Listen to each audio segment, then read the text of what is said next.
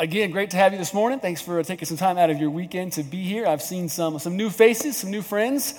I've seen some old friendly faces as well.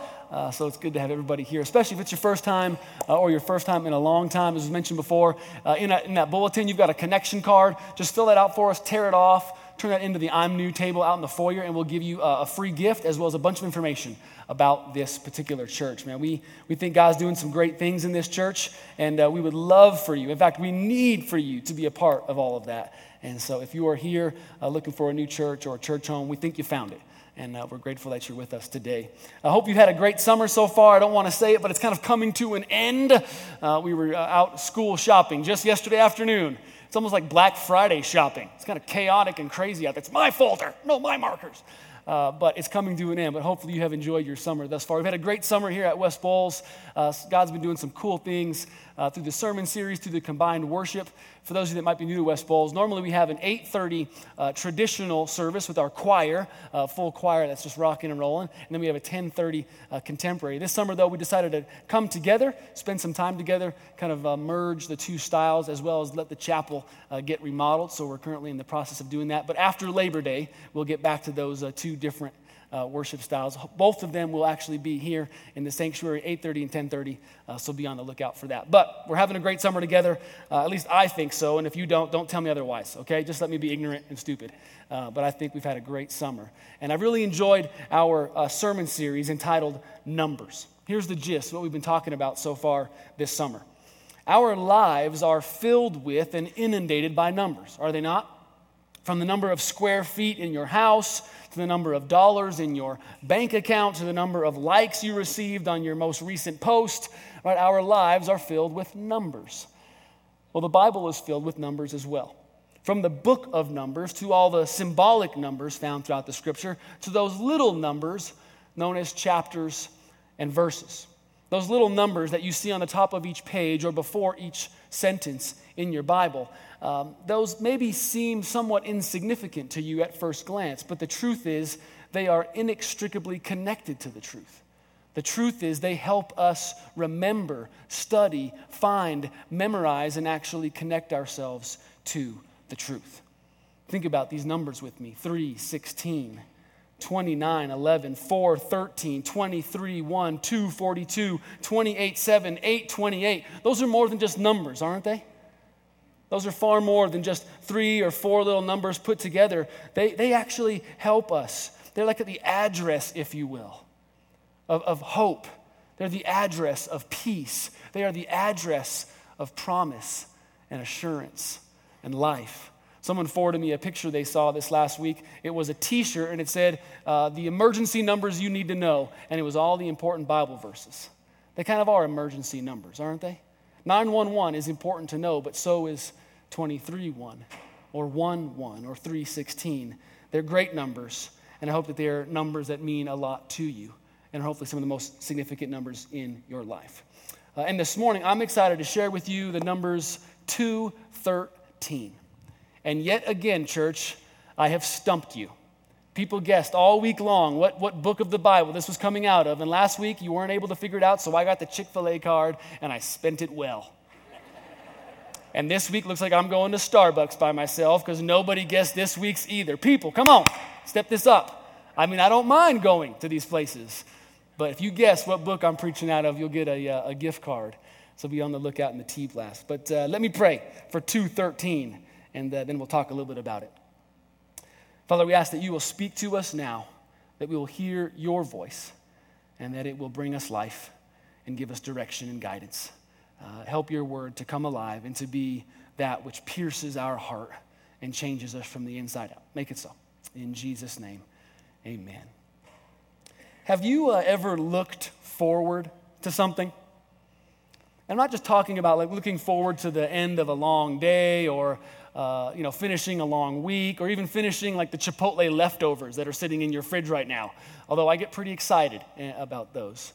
But have you ever looked forward to something so intensely, so fervently, that you could hardly even think about anything else? Has there ever been a time in your life where anticipation and eagerness, the excitement of something coming to fruition was almost too much to handle? I found this image when I Google searched the word anticipation. That just says it all, doesn't it?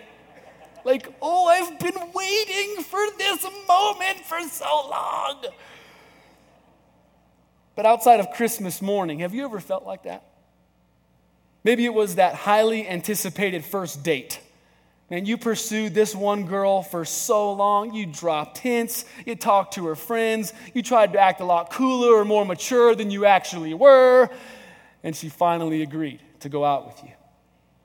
She finally said yes. And so as that Friday night got closer and closer, your excitement level as well as your perspiration levels got greater and greater. Many of us have anticipated and eagerly awaited spending time with or going out with that special someone.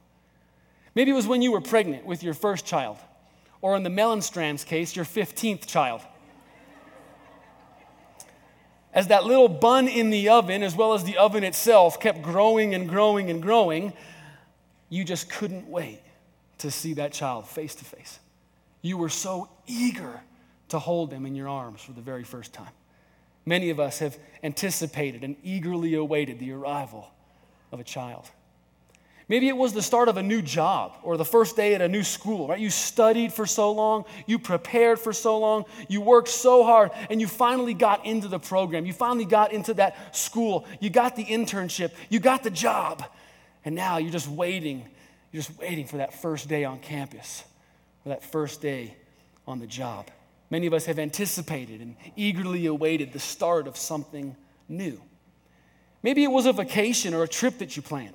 Right, for months and months, maybe even years and years, you looked at brochures, you planned your itinerary, you read travel blogs, all in great anticipation of this vacation of a lifetime. I mean, from where you would stay to what you would eat, how many cities you would visit, you looked forward to this one trip for as long as you can remember. Many of us have anticipated and eagerly awaited traveling to new lands. See, there are lots of times, there are lots of moments, lots of opportunities where we anticipate, where we look forward to something so vehemently that everything else is just kind of background noise. Nothing else really matters as much as that one thing that we're looking forward to. Call it tunnel vision, call it single-mindedness, call it getting lost in la-la land. I don't care what you call it, but we all know what it feels like to look forward to something with great fervor. Again, kind of like this. Oh, I've been waiting for this. See, there is great power in anticipating and looking forward to something.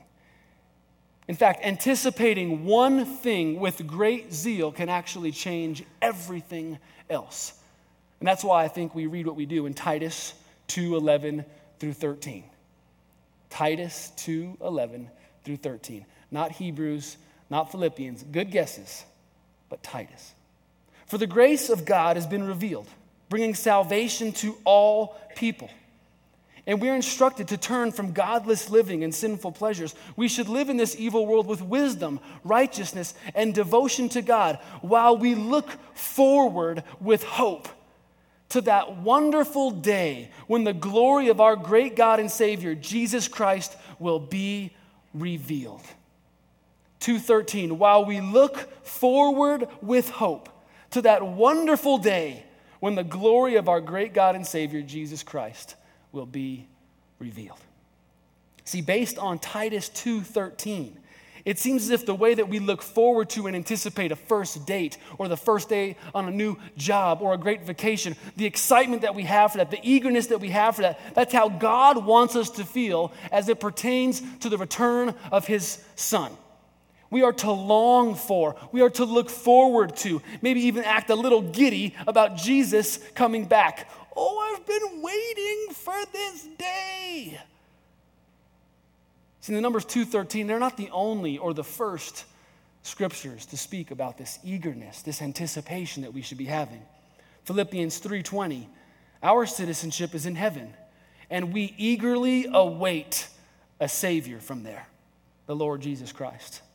How about the Numbers 9:28? Hebrews 9:28. So the Anointed One, our liberating King, He was offered once in death to bear the sins of many, but He will appear a second time, not to deal again with sin, but to rescue those who eagerly await His return. Now, I know Arnold Schwarzenegger in the movie Terminator is the one who always gets credit for saying it, right? I'll be back. But that's actually true for Jesus Christ. He will come back. One day, just as he did 2,000 years ago when he randomly showed up in the town of Bethlehem, he will again show up on this earth. But the question is, do we eagerly await it? Do we look forward to it? Do we long for it? And I'm not sure I've ever really met a Christian, to be honest with you, that could emphatically say, yeah, to all those questions. Christ's second coming, his return to this earth, they are not things that many of us think about, let alone long for or look forward to. I mean, maybe it crosses our mind from time to time. Right? As we watch the evening news and all hell is breaking loose on the earth, we're just like, come, Jesus, come. Or maybe we sing it in a song every now and again. And Kel led us in a great song before with the chorus line, right, of one day he will return. Maybe we hear somebody pray it every once in a while. But to be honest with you, the return of Jesus is not something that many of us think a lot about. It's not something that many of us look forward to. It's not something that many of us long for or eagerly anticipate. And that's a problem on multiple levels. That reality is not part of our reality, because it needs to be. As a college pastor, I was able to officiate a ton of different weddings. Kind of comes with the turf, one of the perks, if you will. I ran into my fair share of bridezillas over the years, but I loved it. I loved it. There is no better seat in the house than right up front. I mean, you get to watch the groom. You get to watch the bride as she comes down towards the groom. You get to watch the audience look at the bride and then at the groom to see if he's holding it together as he looks at the bride who's coming down to the right. I mean, it's the best seat in the house. But the best part of a wedding ceremony, without a doubt, is the before and after. It's all the excitement and all the anticipation that is a part of that moment, that is a part of that process. From the dress to the last minute details to the rehearsal dinner, it's all about one thing. They're all designed to point you towards that one moment when the two become one, when the two are finally united, when the two are together forever. I just love the excitement, the passion, the enthusiasm, the eagerness that is a part of that moment. And when you stand right next to the groom in that moment, I mean, it's almost contagious. He is so nervous and so excited and so anxious for it all to finally happen that it kind of rubs off on you and you start to get nervous. Like, what is about to happen? It's like, wait, you're supposed to be nervous, not me. I'm not getting married right now. But his eagerness to be with her, to finally be connected to her, oh, it's overwhelming. It's incredible. And that excitement, the anticipation that a bride and a groom share, it's actually how Jesus wants us to feel about him. It's kind of the position that he wants us to be in right now. See, in his own words in Matthew 25, Jesus describes himself as our groom. And there's numerous stories and illustrations and parables where he tells us more or less, hey, I want you, bride, to get ready for me. I want you to prepare yourself. I want you to do everything you can. So for that one moment when we are finally together, that'll be the greatest moment of all time. So right now, more or less in our life, based on these analogies that Jesus is using, we're kind of at the rehearsal dinner right now. We're kind of putting the finishing touches on things. But there will come a moment, there will come a day when our groom will come. When the ceremony will reach its climax, its conclusion, its fullness, when everything that has been promised will come to fruition. The end goal, the point of it all, the reason we do any of this is so that one day we can do that with him. So that one day we will be united and together with him forever. And everything in our being should long for that moment. Everything in us should look forward to that one moment where we get to do that with Jesus. The moment that we get to go from talking about Jesus to talking with Jesus or to Jesus. The moment we go from hoping for heaven to being in heaven. The moment we go from living by faith to seeing our Maker face to face. See, just as a bride and a groom are so eager and excited about that moment when they're finally together, God wants us to be so eager and excited about that moment when we will finally be together with him. But we don't, do we? I mean, if we're honest, we don't hardly ever think about that moment or that day or that time or that reality. And in light of what I've been reading the last couple of weeks, that's a scary thought. I mean, according to that Hebrews passage, it says God is coming back to save those who eagerly await his return. He has come to save those who are waiting for him, who are longing for him, who are anticipating with great enthusiasm and excitement his return. So the question I've been wrestling with is why not? Why don't we look forward to this? Why aren't we looking to heaven and hoping he will come? Why isn't this something that we're not longing for? Why aren't the numbers 2:13 a bigger part of our life? Because the New Testament is full of examples where it says, I hope that you are looking forward to and anticipating with great eagerness the return of Jesus Christ. Now, I know there are a lot of reasons out there, but I'm going to suggest 3 things. There are 3 reasons why I don't think we really look forward to his return. We don't know much about it. We don't actually believe it, or we just don't want it. So let me quickly share with you a couple of these reasons. First is we don't know much about it. For many of us, the second coming of Christ, it's right up there with like advanced calculus, quantum physics, or the female brain. Things you'll just never understand. Things that will just never make sense, right? Like, what? The second coming of Christ, doesn't that have something to do with like the end times? Are you talking about tribulation and rapture now? Is there some 1,000-year period? There's an antichrist and a dragon and a lake of burning sulfur. Yeah, so who do you think is going to start the first game for the Broncos at quarterback? Right, that's kind of where you go. It's like that stuff is just too complicated. It's just too confusing, and so we just don't talk about it. But the second coming, if you will, of Christ, although it can get a little convoluted and a little complicated, it shouldn't. It doesn't have to. In that Titus passage we read before, let's go back to that. Titus 2, 11 through 13.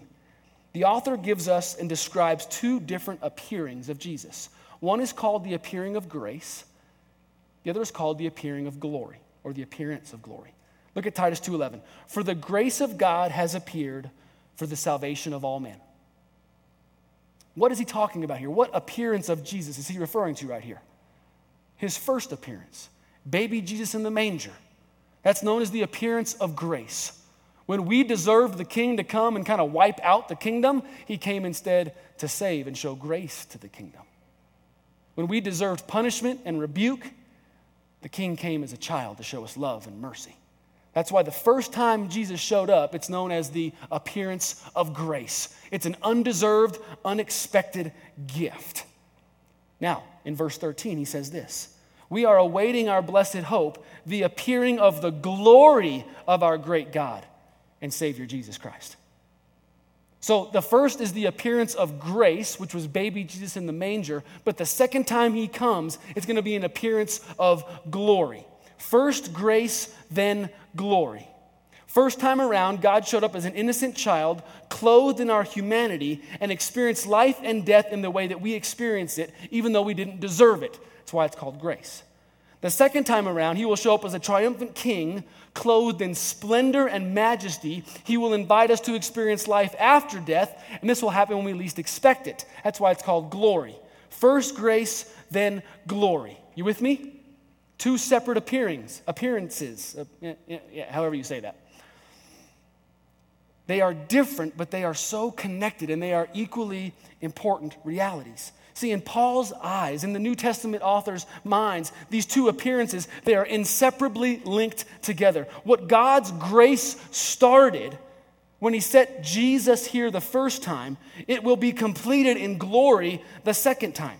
You can't really have the one without believing in and looking forward to the other. Okay, Christmas matters, yes, but the fact that Jesus is coming back matters just as much. And if Paul were the only one to talk about this, I'd kind of be like, yeah, well, Paul, that's a nice idea, but what did Jesus have to say?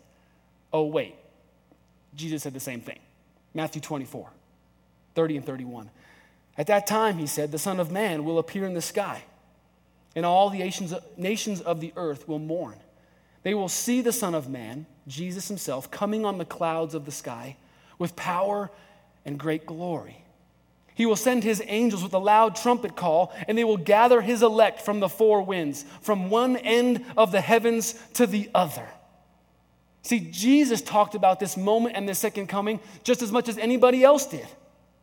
And according to Jesus, according to Titus, according to all the other authors, the motivation, the power behind the Christian life, it comes by looking at two different directions at the same time. It comes by looking back with gratitude for what God did in Jesus in that manger, for what God did the first time he showed up on the earth. So you look back, but the power and motivation, the way to live a mature Christian life is also to look forward with great anticipation for the glory that is yet to come. I love the way John Piper says it, not waiting like a criminal on death row for the day of your execution. You're waiting like a schoolboy on the last day of school, eagerly awaiting summer vacation. Oh, I've been waiting for this. That's the sense and the spirit that God wants us to have. He wants us to look back and say, thank you for the grace that you showed me in this entire world back there at the manger and on the cross when you took on human form. But I also look forward to the glory that is yet to come. You have to look back and look forward at the same time. See, when Christ came the first time, he more or less kind of came incognito. He was the first and probably the most important, undercover boss there ever was. Right? He laid low. He didn't show up with lots of fanfare or noise or excitement. The first time he appeared, you had to look for him. You had to search him out. That will not be the case when he comes again. There will be a day, and Jesus describes it as a day that we least expect, when he will show up again. But this time, and on that day, you will not have to look very hard to see him. You won't have to search very hard. He won't be incognito. He will be coming in the sky. At the second coming, a great trumpet will sound. He will come riding in on the clouds. All the angels are with him, and he will usher in the next age to come. That kind of brings us, though, to the second reason why we don't eagerly await all of this. We just don't believe it. We just don't believe it's actually going to happen. For some, the idea that Jesus Christ is going to show up again on the earth and rescue all of his followers, it just sounds so far-fetched. It's a little fanciful, if you will. Many of us are like Carl Sagan. He's an astronomer from Cornell University. He would put the second coming of Christ up there with the cow that jumped over the moon. Yeah, right, that's ever going to happen. Reminds me of the meme someone sent me this past week. Yeah, it's just not going to happen. Think about it. Coming on the clouds? How is he going to do that in every hemisphere at the exact same time? Coming with the angels? So Jesus needs some little posse or entourage when he comes back? A loud trumpet? Seriously? Isn't all that stuff made up or symbolic of something else? It's hard to believe that any of that is possible, that any of that actually is going to happen. It's hard to believe that God would show up in that way, especially in our lifetime. It's been thousands of years since those words were first penned, and it hasn't happened yet, so why is it going to happen now? You with me? Many of us have that kind of same understanding or explanation for this stuff. I doubt this is ever going to happen, especially that way. It just sounds so weird. And if you've ever said those things, if you ever thought that way, well, you've got every right to. You actually bring up some really strong arguments. It's hard to comprehend Christ's return. It's hard to wrap your mind around what Jesus said in Matthew 25. But it's just as crazy to believe that God showed up in the belly of some unmarried virgin girl 2,000 years ago in some backwoods town. It's just as crazy to believe that God himself would take the enormity and the entirety of our sin and place it on his shoulders. That's crazy. It's just as crazy to believe that God would suffer and die for people who don't even care about him. That's crazy. So you're right, believing in the second coming, believing that Jesus is going to come back one day on the clouds with angels in a loud trumpet, that is crazy, and that's hard to believe. But if you can't handle crazy, if you're not into believing hard things or mysterious things, then Christianity is just not for you. I mean, listen, you can still take your mug and go home, and we send you out with our praise and, our thanks. But if you're not into believing mysterious, difficult things, then Christianity is just not going to be for you. See, we serve a God who is not illogical, he is beyond logic. And so if you're trying to get your mind around completely how all this is going to go down, well, you're just never going to get there.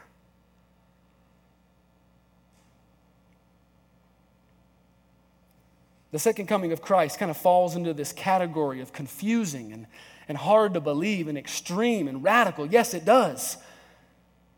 Does it make you feel a little fanatical or weird? Is it hard to put words to? Is it hard to get your mind around? Yes, it is. But is it incredibly important that you believe that it's going to happen? And is it incredibly important that you eagerly await it happening? Yes, it is. Because Jesus' second coming, you see, church, it's the completion of his work. If you take away the second coming, then it kind of undoes and unravels all the things that he set into motion and that he started with the first coming. I mean, think about this with me. Why would the king send the prince to fight and die for this land, only to abandon the land and never come back to set his throne up on it? Why would the father pay all of that money and go through all of that headache of adoption and never come back to take the kids home?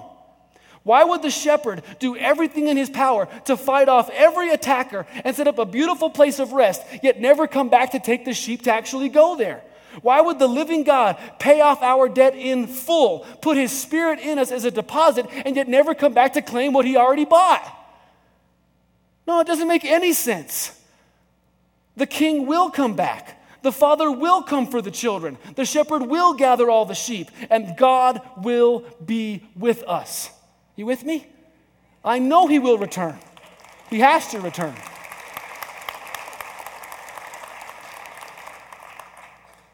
The king, the father, the shepherd, the master, our God, he will come back. I know he will. Because everything he started when he first came, that first time, demands that he comes back, requires that he comes back, expects him to come back. That's his great promise and our great hope. So if you believe that Jesus came as a child, then you have to believe that one day he's coming back as a king. If you believe that Jesus showed up this way, then you also have to believe that one day he's going to show up this way. He will come again.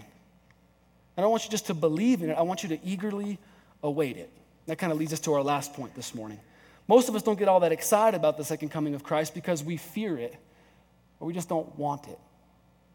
There's a faith out there, and I would argue it's a phony faith. It believes in Jesus just to escape hell, just to kind of cover your bases for whatever happens after death. It's kind of faith that you just go through the motions, check off a box, you do it to please your parents or to please your wife or whatever.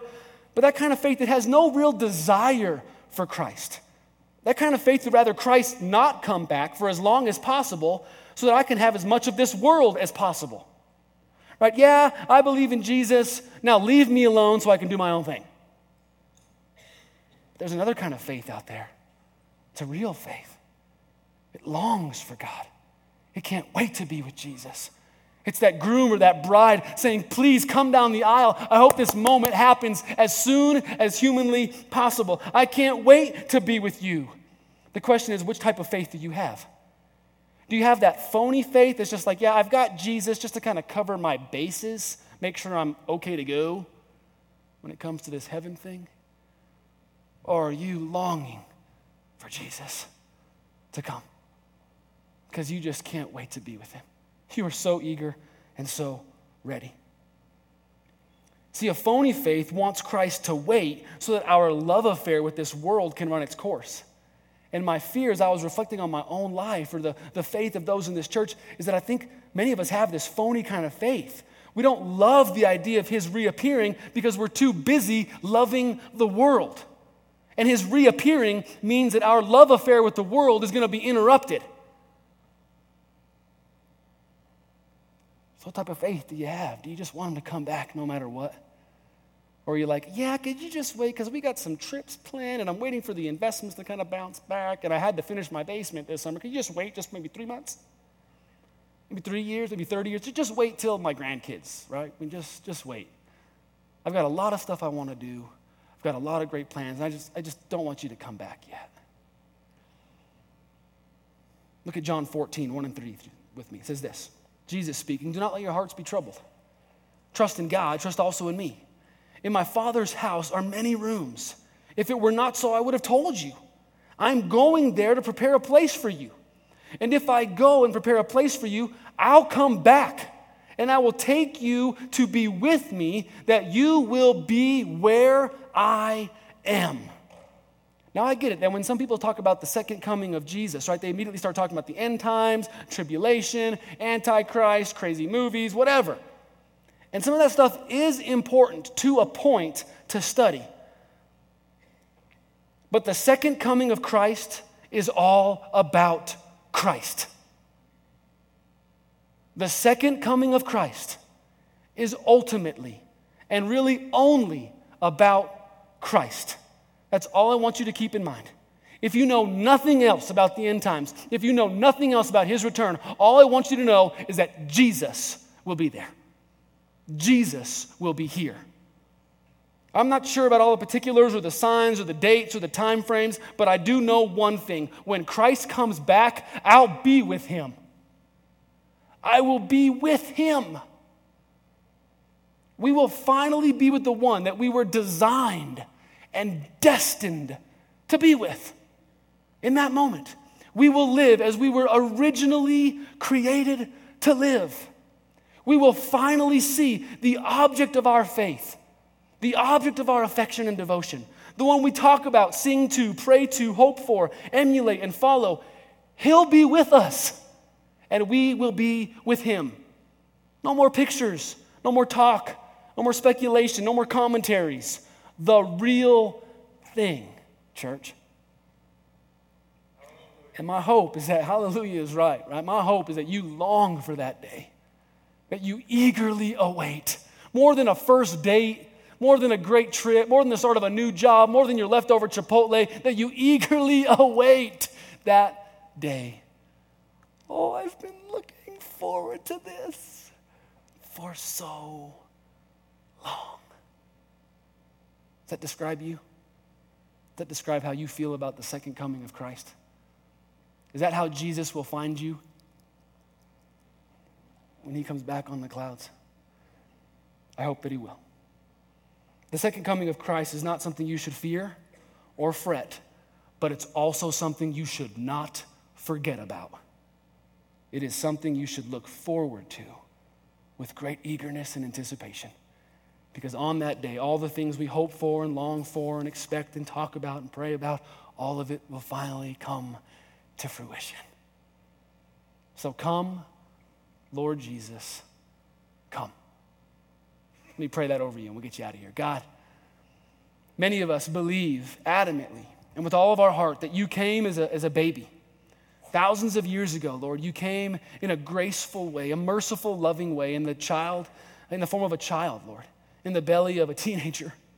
And you came and you walked this earth and you experienced life just like we experienced it, God. The incarnation, the birth of your son, the nativity scene. Lord, we believe in that. We thank you for that. We love that. Our faith and our lives and our hope is built on that. But Lord, there's a second side to that coin. You're coming back. Just like you showed up thousands of years ago in Bethlehem, one day you will show up again. But this time, Lord, it will be very different. You will show up as a triumphant king in all your glory. The trumpet will sound. It won't be the screaming of a baby. It will be a loud trumpet. And it won't be animals gathering around him. It'll be the heavenly hosts. When you come back again, Lord, you will come in your glory and you will make things right. You will set things straight. And Lord, we long for that day. We eagerly await the day when Jesus returns. For those of us who have never thought much about it or given it a whole lot of our time or attention, I just pray that the numbers 2:13 begin to really stick. that the Philippians passage, the Hebrews passage, 3:20, 9:28, that God, we just start to eagerly await. Not because of any other reason except we just want to see Jesus. We want to be with Jesus. We want to hang out with and talk to and pray with and sing with and just be around Jesus. We want this world and our life to be how you originally created and designed and destined for it to be. And so we say, even some of us now, a little hesitantly, come. Come, Lord Jesus. Come. We await and anticipate and look forward to that great day. In Jesus' name we pray. Amen. Thank you, church, for your time today. I appreciate you all so much. Have an amazing week. Don't forget your $1 in the bin on the way out so we can bless a family in need tomorrow morning. Have a great week. Be strong and courageous. God bless.